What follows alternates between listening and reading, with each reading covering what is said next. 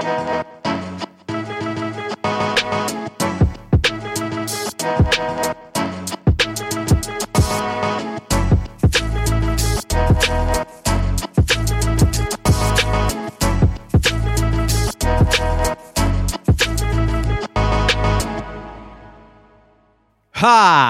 everybody, and welcome back to Don't Praise the Machine. This is episode number 148. I'm one of your hosts. I'm here every single week, and I go by the name Alexander Holland. And as always, I'm sat digitally next to my number one Prince of Podcasting down there in Melbourne, Australia, as I come to you live and direct from Berlin. He's got to be the one called John Maloney. And John Maloney, I thought I could start off the show this week with a real fun and funny, light bit. Great. And that is, I thought I could talk to you about the top 5 regrets of the dying. Wow. Yeah. Straight into... I'm laughing already. Have you come across these lists in the past? Have you come across the dying? Yeah, I have. Has anyone that you loved ever died, John? Yeah, let's go there. I have come across those lists, and, you know, usually it's the sort of sentimental crap that if people came to their senses, they would realize they were just saying because they were unwell, and it's of no instructive value to me at all. You can't apply it to your own life. I'm just like, well, yeah, I mean, that all sounds great if you're filming a Hallmark special, but I'm trying to grind here. I haven't. Yeah, exactly. Well, when you're not in palliative care, you got to be grinding. Exactly. It's all well and good for people in palliative care to be coming up with this bullshit. But. That's right. Just think how much worse your aged care facility would be if you hadn't spent all those hours chained to your desk. Yeah, exactly. You'd be... People are saying this in the most luxurious palliative care facilities that they can afford because they worked hard all life as they were supposed to. But I've seen these lists popping up. They're I mean, it's such good social media fodder because it's so captivating. It pops up and you go, tell me what I should be focused on in life because I'm sure I'm focusing on the wrong things. You're at the end of your life. It was famously, I don't have a name at hand, but there's an Australian palliative care nurse who wrote a book, and I think it's called The Top 5 Regrets of the Dying. And they get trotted out here and there. Yeah. And so I thought we could go through them and you could go, yeah, I could see that. Or you can go, no, I won't see that. The dying are wrong there. The Dying. John Maloney's new book, The Dying Are Wrong. Top 5 mistakes of the dying. John was also a palliative care nurse, but his book is just called The Top 5 Mistakes of the Dying Are Wrong. Top 5 Mistakes of the Dying. Nurse-splaining dying to the dying. Yeah. So here we are. So John... These are the top 5. I'm going to just do that again. So, John, these are the top 5 regrets of the dying, and the last one feels illegal to know, and you can't change my mind. Wow, that's real. That's proper real. It's just bait natural. There. Yeah, that's just natural. That just came off the cuff. It's just straight off. That's how I talk now. Yeah.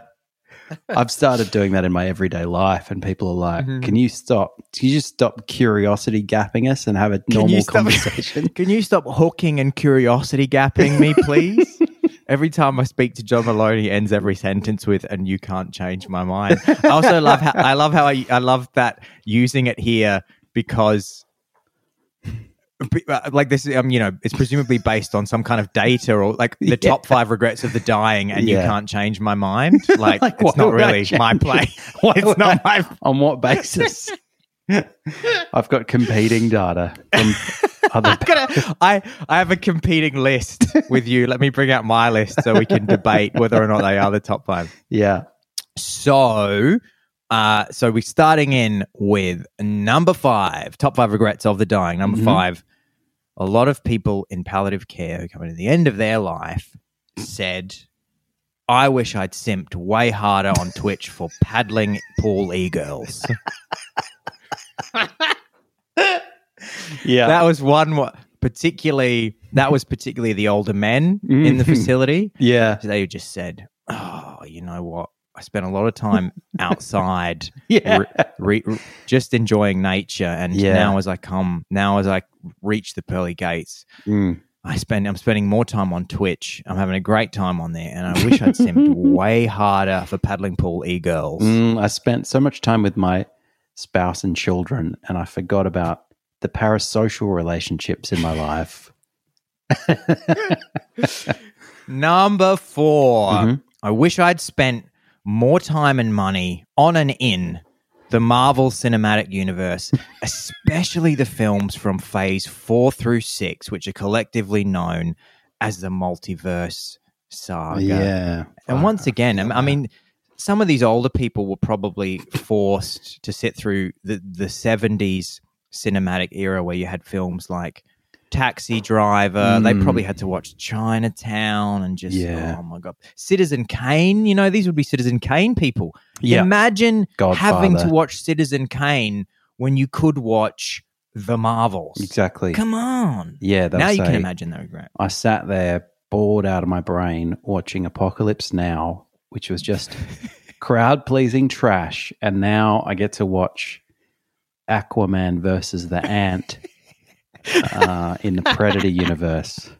And apparently there's 33 of those movies. I looked it up. So from the Disney Marvel cinematic universe, there's 33. And the first one came out in 2008. So that's Iron Man is the first Disney Marvel cinematic universe. One for every year of Christ's life. I mean, surely that didn't escape you.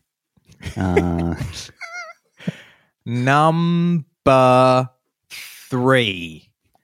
They asked the number 3 top 5 regrets of the dying, and some people said, for real though, I'm low-key shook and salty that I'm dying right now. Big yikes.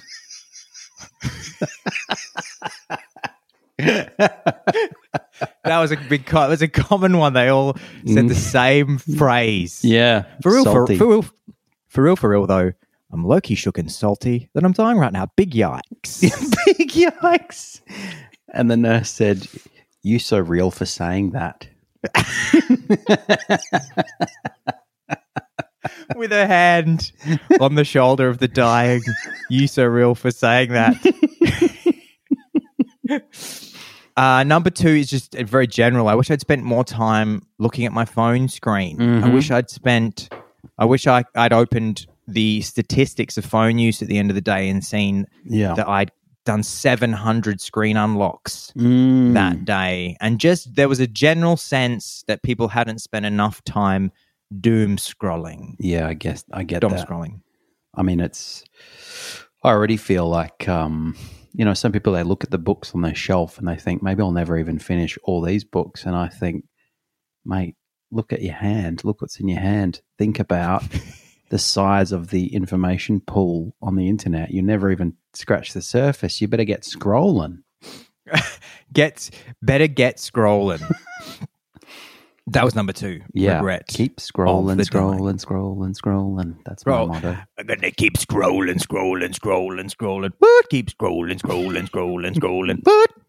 And number 1, regrets of... I'm doing this with a very sunny disposition. The number 1 regret of the dying. Of the desperately ill. I wish I'd had the courage to live a life true to myself and not the lives others expected of me. Oh, wow. Let's change gears. Just thought I'd throw the actual real one in as the last one. Yeah. I wish I'd had the courage to live true to myself, not the lives others expected of me. I mean, because I don't actually have the real ones on hand.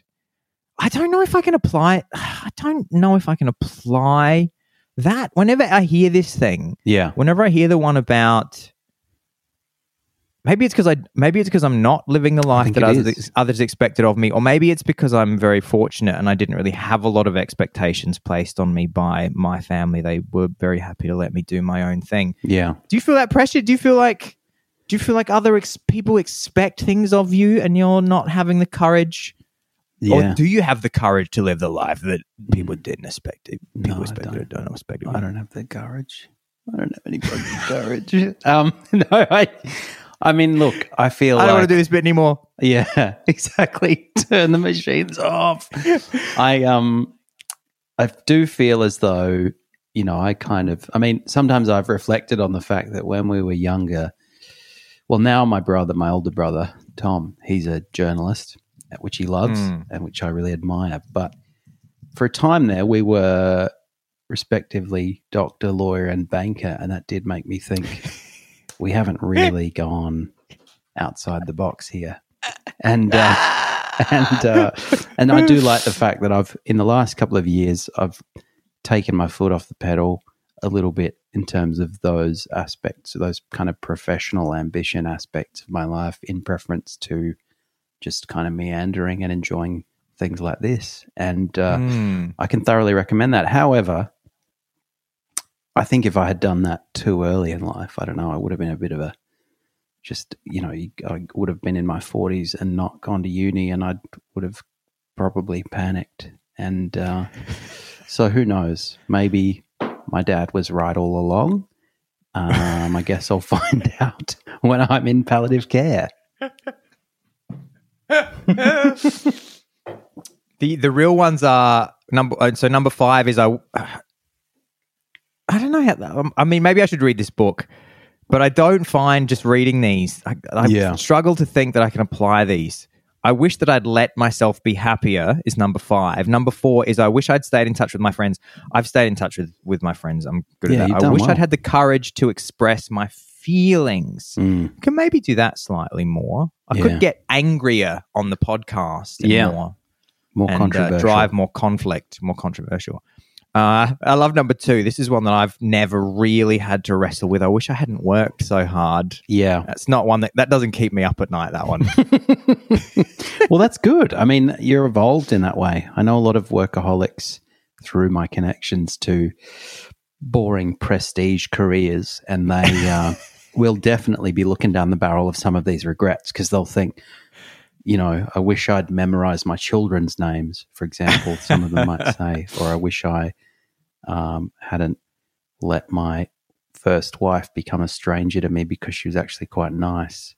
Yeah. Or, you know, I wish I had not worried so much about getting a third holiday home. But, you know, that's who's to say they might not have equal and opposite regrets if they hadn't done all those things. I think you do have to take these things with a grain of salt in a way, which is why I am working on my book, The 7 Mistakes of the Dying, is because people will say, oh, you've got to live every day like it's your last. And I think, well, yeah, I would wake up with diabetes and an empty bank account if I did that. Yeah. So I don't know if I want to do that. I mean, I take your point, but every time I give in to the present, it's to do something that is harmful to my best interests. So if I was to do that all the time, I know that thing about living every day like it's your last. Yeah, I mean, you would do things that there were no consequences for. Surely that's what I always thought. I just thought. I always thought the same. I always thought the same thing. Murderous rampage. Yeah, exactly. I would go and go down your list of people you hate and get some high powered weaponry. And I don't think that's a good way to spend any day. No, so don't spend every day. Like it's your last. Live every day like it's your second last, maybe at worst. And John, that was my bit that I had at the start. And You're really muscling it along. All right, let me pick up the slack here. Yes, please. And take us into the next bit. But thank you to Al and everyone for that first bit of the show. Now, moving on. Thank you, Colin, who I know put a lot of work. Thank you, Colin, the producer. Yeah, Colin, I'm going to have to reprimand Colin for not giving me a good enough segue. Yeah, that's right. There's nothing fucking He's just sent me a message on Slack from the control booth where he's just said, throw to John's bit. And I'm going, this is not what we pay you for, Colin. Yeah, exactly. It's written in your Ask script. John, it just says, ask John what he's done for the week. Ask John what he's done for the podcast this week. Colin's notes. Just say, and then I woke up and it was all a dream by Alexander Holland. So I have been YouTubing as I do every single day of my life, Al. John, what have you tubed? Yeah, there we go. We've been dipping in and out of the what have you tubed segment, and I got news for you, Al. Psychopathy is in. For a while now, I've been looking at. I suppose this might have been served to me because I have an interest in true crime. I have an interest in psychology, sometimes forensic psychology, etc. And recently, I was presented by the all-knowing Algo with a YouTube account called Psychopathy Is, which is one word. And the bio or description for that account says, an organization dedicated to alleviating the suffering caused by psychopathy and other disorders of aggression. So it's a kind of psychopathy advocacy and support network, I guess, such as one might see for arguably more benign psychological conditions like, I don't know, ADHD or OCD or something. And psychopathy as in psychopaths. Psychopaths, exactly. People who are diagnosed as being psychopaths, or sometimes I think it's pretty much synonymous with being sociopathic. And look, I want to make clear that I've got no issue with that goal whatsoever. I think the suffering of psychopaths should be alleviated and those with other disorders of aggression. But I nonetheless found it very interesting and kind of darkly funny, so much so that initially I sent it around to a few people and said, do you think this is a satire account? Because I was genuinely unsure. And, I sent it to my brother Dargle, who's a psychiatrist, and we had a chat about it. Because there's always been this kind of interesting divide between, I guess, kind of a moral and a therapeutic lens. So there's this sort of, there's a point where human behavior that is aberrant in some way strays into territory where we're not prepared to just describe somebody as having an illness. We might accept that they do, but we also want to retain moral judgment and say that they're behaving in a way which is unacceptable or evil or something like that, right? Yeah. And so I experienced this a lot in my work as a lawyer, or have over the years, because I've done a bit of criminal law or a bit of representation of people who've broken the law in various ways. So you get this kind of attempt to put a therapeutic lens on things, and at the same time, the law is trying to define people as having broken the social compact in various ways and done things that are bad.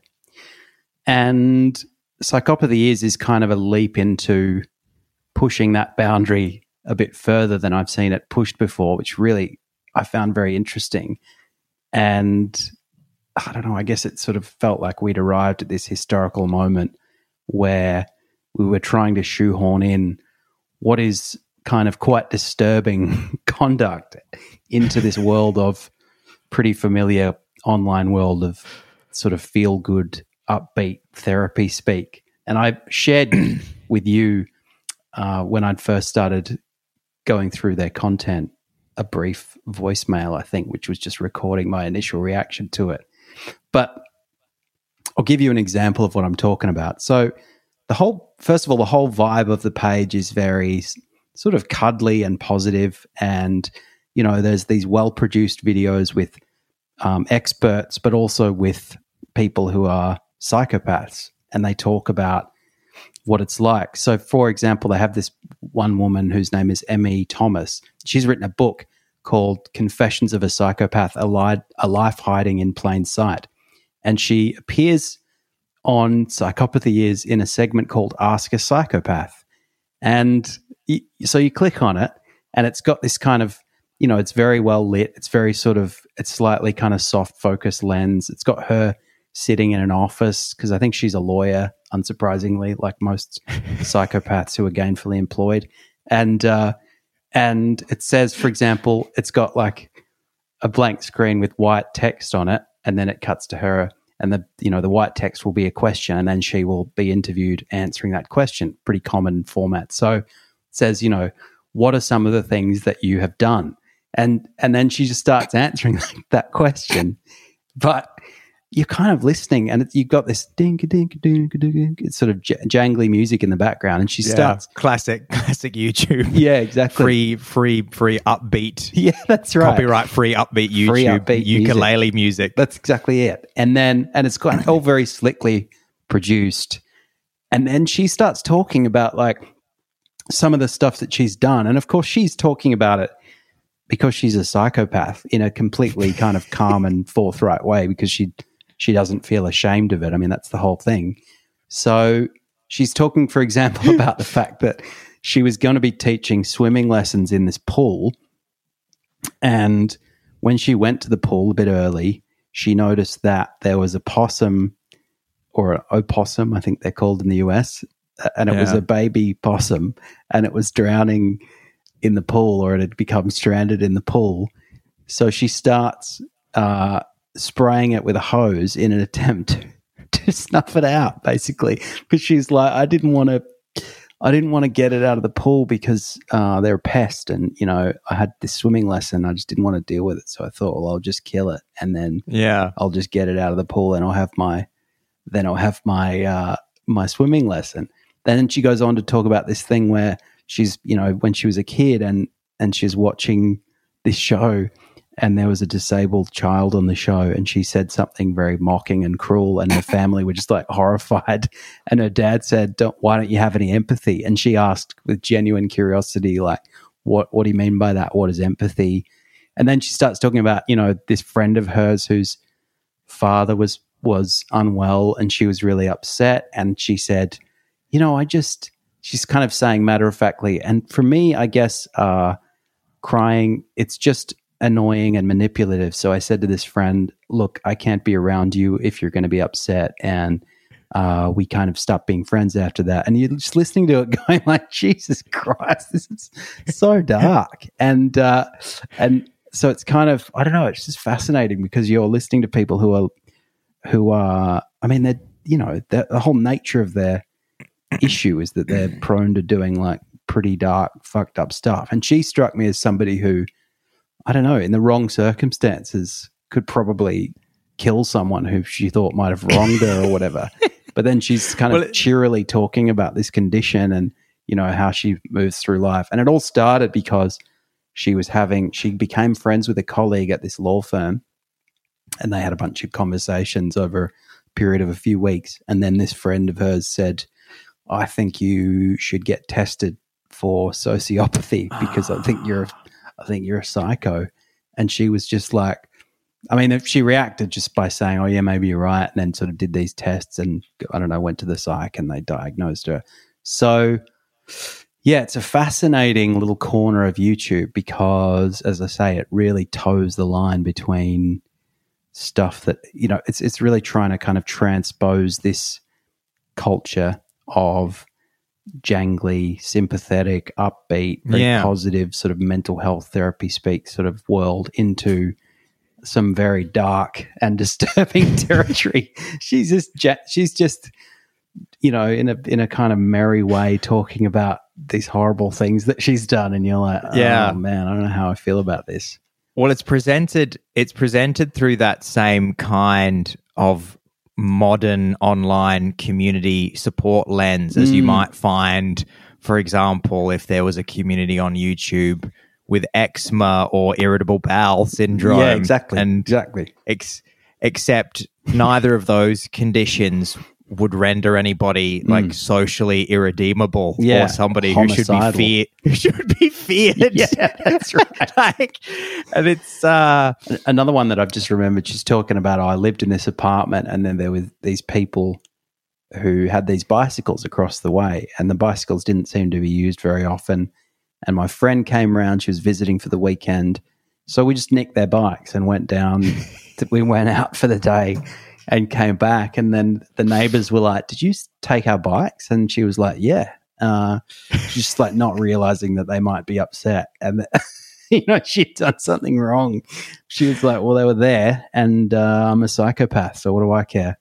Man, I wonder what she was doing in the office that made a colleague go, "Yeah, you might want to get that checked out because you seem a little bit extra cunty." Yeah, exactly. I mean, I don't know. It'd have to be fairly prominent because I've worked in some law firms and the bar, the kind of low empathy bar is pretty high for you to go, for somebody to go, you're either a high functioning lawyer or you're a high functioning sociopath. It's a fine balance. The other one I think about, the other one that's very tricky as well is when I guess experts say that pedophiles should have a certain amount of empathy given to them as well. It sort of seems to be, it doesn't give you quite the same amount of icky feeling, but at the same time, it is one of those, it is sort of straying into that territory where you go, is it my responsibility to exactly. try and understand and then you think, this? Well, where will we reach a point, maybe we should, where we just see all of that through a kind of therapeutic lens, but then you think, well, a lot of people wouldn't be comfortable with just reducing that space for moral condemnation down to a sort of infinitesimally small point where you're saying, well, I'll accept that, Hitler had attachment issues and paranoia, but it doesn't do any good to say that he was a bad person because he was just operating within the psychological constraints that he had, as we all are. Yeah, maybe if he had boundaries explained to him, and perhaps if somebody had said, look, it's fine to live your truth and it's fine to be in your power, and it's fine to be trying to live in alignment with your purpose, but that can't come at the expense. He did try to do that, but his purpose was just one of the most fucked purposes in human history. So it's a tricky one. Yeah, exactly. Other people's boundaries versus him living his truth. Yeah. I think we should call this episode Dying, Hitler and Pedophilia. Yeah. This one it's going to be, there's going to be a lot of me having to blank out. I'm going to put these clips on TikTok and it's just going to be the word and if that will sort of pop through the bits that I've had to censor. Yeah. Man, it's crazy. If you have you noticed on YouTube, even YouTube now, how the list of words that you can't say that will trigger, there's some really benign expressions. I watched a video yesterday that was about a former YouTube star who had then done some questionable things, and it all came out, and then so the person was doing a bit of a video on the history of this YouTuber. And the YouTuber was trying to say that there was some issues around bulimia, and he couldn't say bulimia. So he was so odd that he was trying to explain, because bulimia is famously one of the online influences that has become. If you look up any hearing, on the, I think there was another congressional hearing this week where they dragged the social media CEOs in front of Congress, and then so Congress said, you're making life terrible for our kids. Yeah. And bulimia is always a big one because that was always a thing on Tumblr back in the day. And girls would be saying, oh, bulimia is really awesome. Yeah, okay. And so... And now they've just said, well, the simplest way to deal with that is to make it a kind of word that gets you kicked off the app or means that you don't get upvoted or whatever. The algorithm won't present you to as many people. Yeah. So it was this weird thing where he was just trying to explain what this person what was happening in this person's life. Yeah. And everything he said, he couldn't say. He couldn't say sexual violence. He couldn't say bulimia. And it was interesting seeing the techniques people are using now to communicate what they're, so that you as the viewer know, but the robots don't. That's so what crazy. he was doing for any of the sound heads out there, he was doing something that I hadn't seen or heard before. Typically, we're familiar with somebody censoring something on television with the beep. You swear. Beep. What this guy was doing was he was putting a low pass filter over his voice, so it would just not follow the word that he said. And then the word on the screen would go blurry. So he would say, for example, it's like one of those "Are you a robot?" tests, really, isn't it? Like, it is. Exactly like it is, because you as the viewer know exactly what is being said, but it's obfuscated enough that the robots at the moment don't know what it is. But he'd say, "Oh, the person was a victim of," and they also, this caused them to fall into the online trap of and then. But you as the viewer know exactly what's going on. But it's crazy. I mean, I've spoken to you that we've been putting some stuff on social media in the last couple of months, and it has been quite shocking to see just how benign some of the things that you say are, and they just go, nah. Well, it's obviously going straight in the bin. Very inflexible, and I wouldn't have believed it. It all sounded a bit kind of, hypothetical to me, but when you look at the views and you go, "Oh, that's the real," where we made a joke about someone by comparing them to Epstein or something. Yeah, and then the video, that video for the listeners, the only thing that's in it is it just says Epstein, Ghislaine, and Woody Allen. That was all. Yeah, and then YouTube said, "No, thanks, we don't want that kind of content." Yeah, now, how am TikTok supposed to talk about anything important on your platform because I wanted to talk about the cabal involving those three people, but now imagine if you had it'd be hard to get any traction if you had an Epstein podcast that was like 300 episodes deep and you were trying to grow on social media. You'd have to call him, you'd have to just do the reverse of his name. Can you just spell these things? That's a good question. Probably not, because I think it would see the letters. Yeah.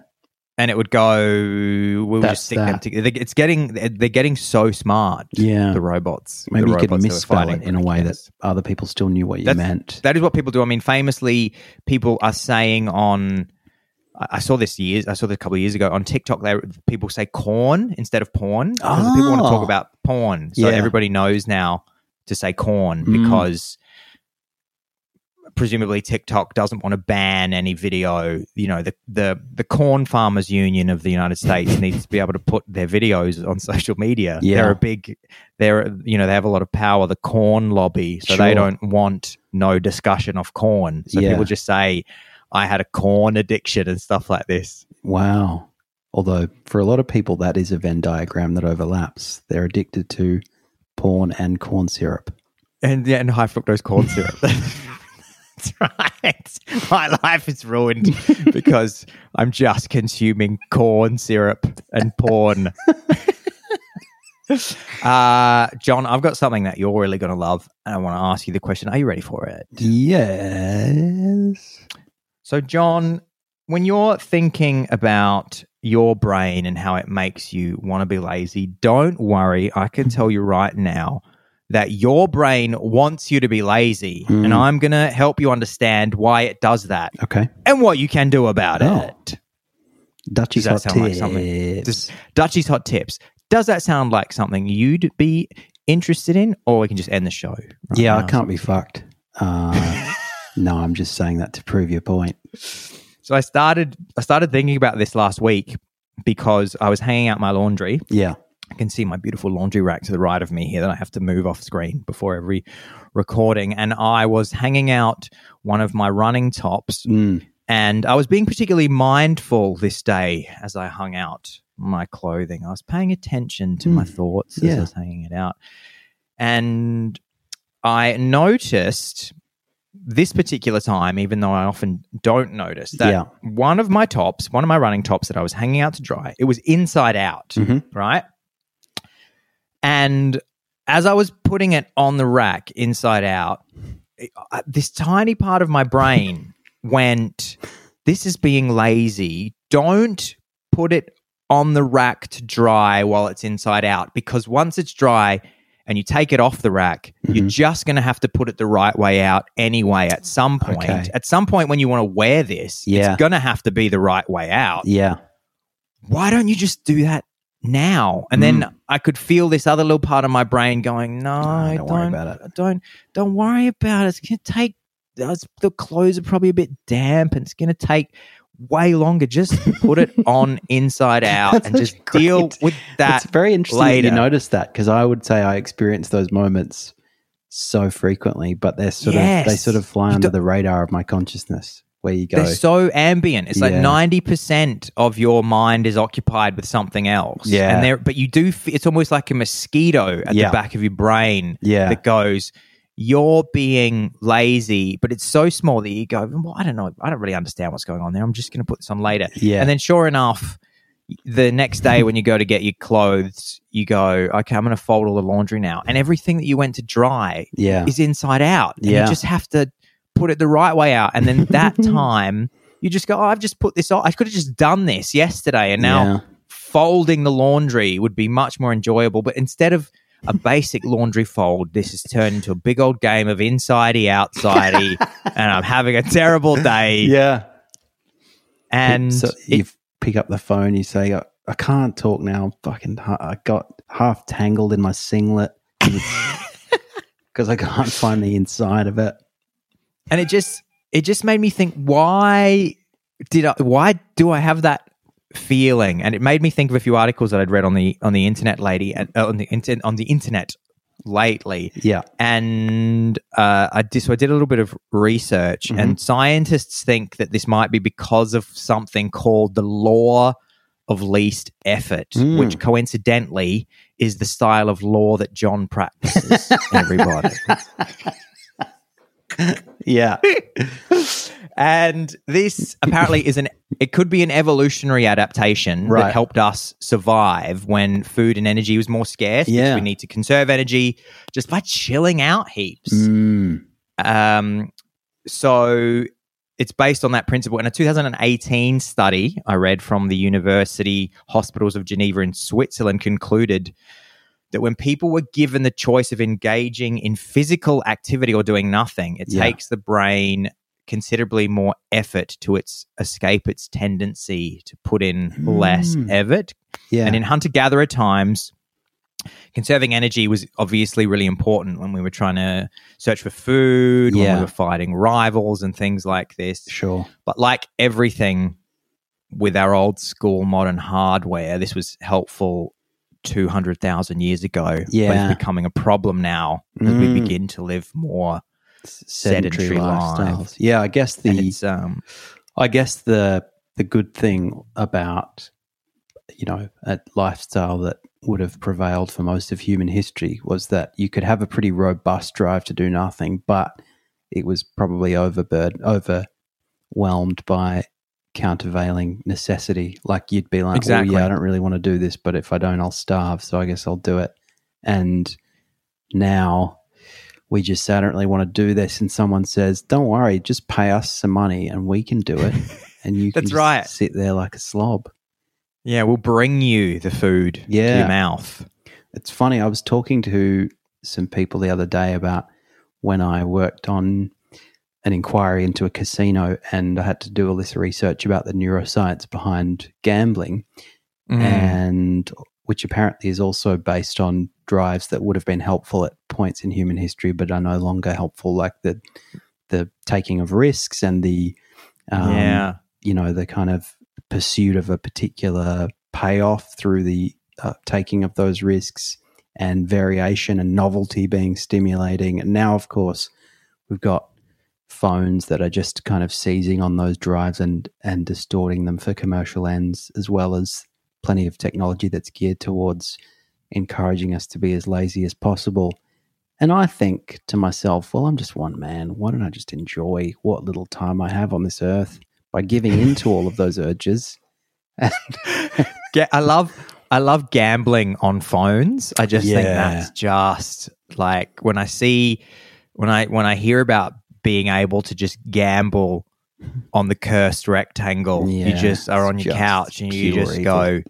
you just pull out the cursed rectangle. By the way, I'm switching poison rectangle to cursed rectangle this week because cursed suggests that it has the promise of something positive, but hiding in the background is something dark. Whereas poison, which I've traditionally called the phone, it just suggests that it might all be bad. So cursed. Yeah, that's for anybody out there, if you've been using poison rectangle, I suggest switch it to cursed. Yeah, the cursed rectangle for the mobile phone. But yeah, you're on the couch and you just pull out your mobile phone. And you go, oh, I want to bet on the horsies. Yeah, and you start making you can't be fucked getting into my Taracash suit and got all the way to Flemington Racecourse. I can't be fucked having to walk to the pub to be able to put a bet on and lose my money. I can do it on the toilet. Exactly. Speaking of conserving energy. I love that. So I'd love just having one tab. That's the tab, TAB, which is the betting platform in Australia. And the other one is Uber Eats. And I just am having a great old Sunday. I don't have to lift a finger. Me and John, speaking of the physical activity paradox, me and John have a bit of an idea. We want to take Uber Eats to the next level because a bit of a running theme on the show, even since we started, I think it was ages ago, is the act of eat. This is quite an odd thing to claim as a theme on the show. Me and John are very into the act of being able to consume food without having to use your hands. This is something it's true. This is something that me and John have always been fascinated by. Eating without having to use your hands. It's essentially being fed. Yeah, is essentially just as a nice kind of microcosm for humanity's decline. Just the image of someone eating without moving their arms or hands. And yeah, so we need to come up with a title, but some kind of app called like Uber Feeds. Yeah. And it's just the extra service that you tick the box and the person, instead of leaving the food with you at your door, you leave the door unlocked. Yeah. And then they come in. Yeah. And you're on the couch. And then they kneel down beside you and they pop a little pair of rubber gloves on. Yeah. And they say, what would you like to begin with, sir? And you go, chana masala. And they just pull out. They go, very good, sir. And they pull out the little tub of delicious Indian chana masala. And they just go, is this about right for a mouthful for you? And you go, we can put a bit more on the spoon, actually.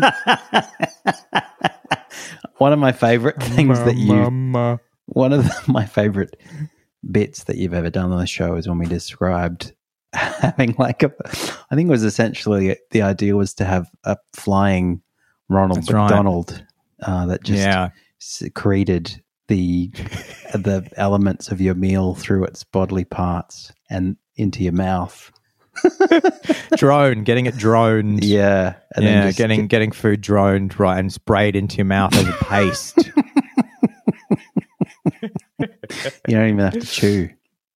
One researcher on the Geneva team, Matthew Boys-Gontier, explained why evolution preferred the easy way out. Conserving energy has been essential for human survival as it allowed us to be more efficient searching for food and shelter, competing for sexual partners, and avoiding predators. The failure of public policies to counteract the pandemic of physical inactivity may be due to brain processes that have been developed and reinforced across evolution. So what can we do, John? Our brains are saying, just lay on the couch. Don't do anything hard because you need to conserve that energy. But we know we live in a world where we're not having to worry about saber-toothed tigers Yeah. killing us. Well, or I don't. Maybe.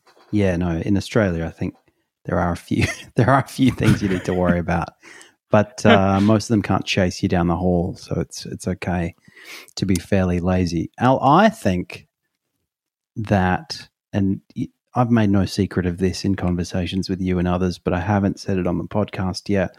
I'm an extreme libertarian, and that's because, in my humble opinion, the welfare state just treats us all like babies and allows us to indulge that impulse towards laziness. Whereas if we had to survive in the roughshod, dog-eat-dog world that nature intended we live in, we'd be a lot better for it. There's no welfare state in nature, as John starts every email to me with. Yeah, I've got a bumper sticker that says that. He just sends me images of lions eating zebra and saying, there's no welfare state in nature. And say, look how honest this is. It's just the strong surviving. Why don't we do that?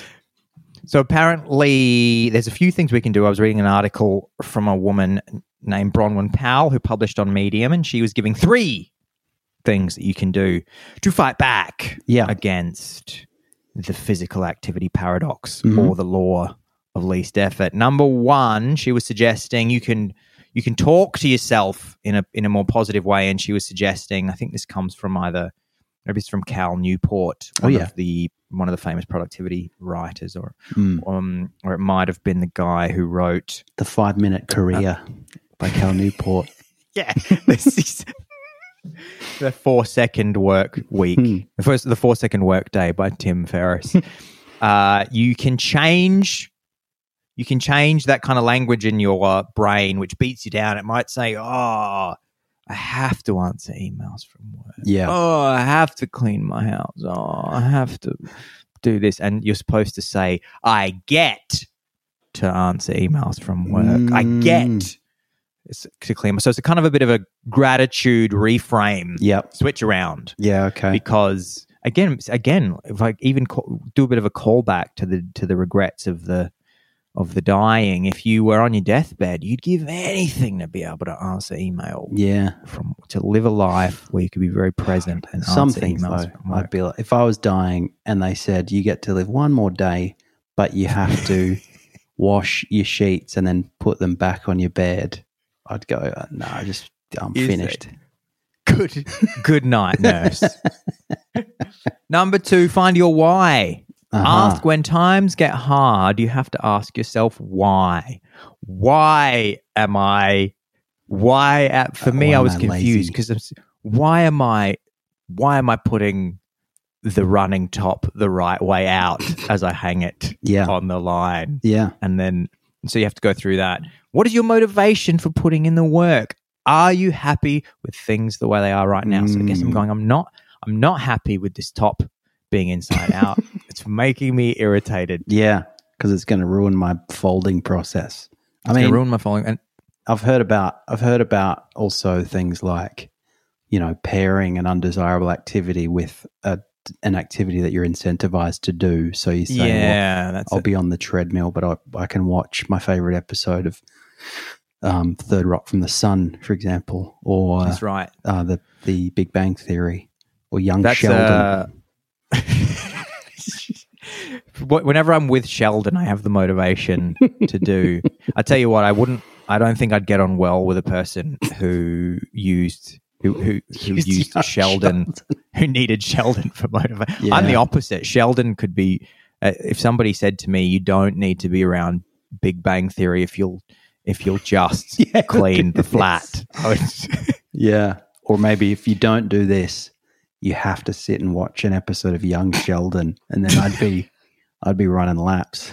I think that's an Atomic Habits James Clearism, John, that you might be speaking of there. We should do a whole episode on hacks, the productive manosphere, because I have a bit of a bit that I'm going to do at the beginning of one of these shows where I'm going to go through all the weird shit that I do, and then I'm going to act. It's funny. I was thinking about this the other day, thinking about sometimes when I do my morning routine, when I actually began to think about it. Yeah.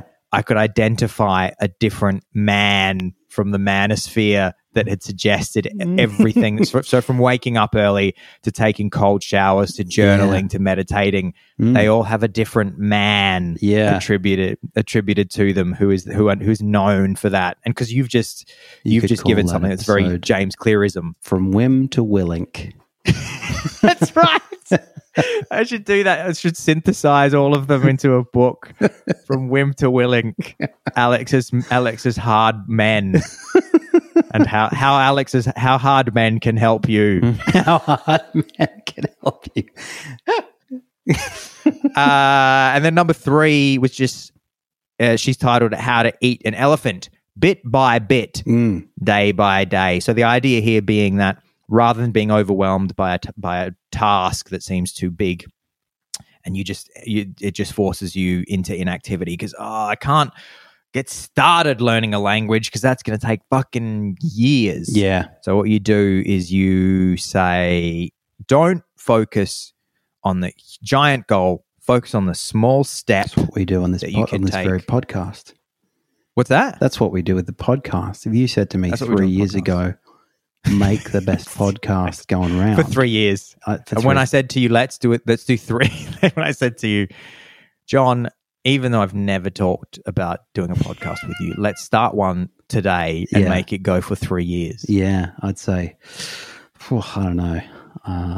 But, you do a little bit each day. You learn the art of the craft of mic plosives. Mic plosives. You learn about M-audios. You learn about Zencaster. You learn about Zencaster. You learn about Shure SM. Yeah. Which ones are these? The 60. You learn about Sennheiser 25s. And you're there. Learn about Sennheiser HD25s. Chip away. And then you're there. The other thing, of course, is just habit. I mean, I wouldn't go to the gym if I had to sort of sit there and think, shall I go to the gym? Because the answer is always going to be no. So exactly. The gym is one they use as I had that actually in my notes. That the gym is apparently the reason I have here, John. Sorry to interrupt, but the reason I have is apparently signing up for a gym membership is, and then not going, is a conflict between reason-based knowledge, because you know the benefit of working out will give you, the benefits that working out will give you. Yeah. But this comes into conflict with the automatic system, which says, wait a minute. Let's imagine for a second the physical pain that we're going to experience. Let's focus on how long and arduous it's going to take to even get to the gym. Yeah. And so, yeah. So I mean, you're a gym man. I'm a gym man, but I'm also a nihilist. And I think that it's important when you're weighing these things up to know that no matter what you do and how much you improve yourself, soon our lives will be over and it won't have mattered. So if you really want to finish that pack of Doritos, just do it. That is a great way to end this bit, John. And I'm going to say also, it's a great way. I do have a little joke I'm going to do to end the show, but I do have to run off and do my little jog this morning. But I thought, if you wouldn't mind, that I would give you a funny joke to see off the show this week. So it's So I'm going to ask you a question, John. It's like a "What do you call her?" What do you call her? Joke. Okay. So, John, what do you call an Italian grandmother who's not open to discussion or reconsideration? Do you know? Do you know what you call an Italian grandmother who's not open to discussion or reconsideration? It's a non-negotiable. Yeah. There you go. Well done. Yes. Yeah, non-negotiable.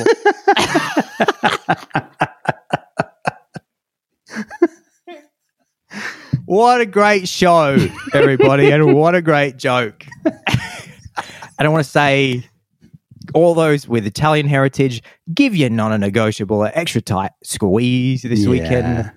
Wish I had a nonna. Because she loves you very much and she's made you a big old plate of ravioli. John, do you want to say anything before? I want to say, if you've got a nonna going spare, send it to my place because I would love to really know how to make that sauce each year. I'd love to know how to make really top-notch gnocchi. So send your non-negotiable round to me in Brunswick.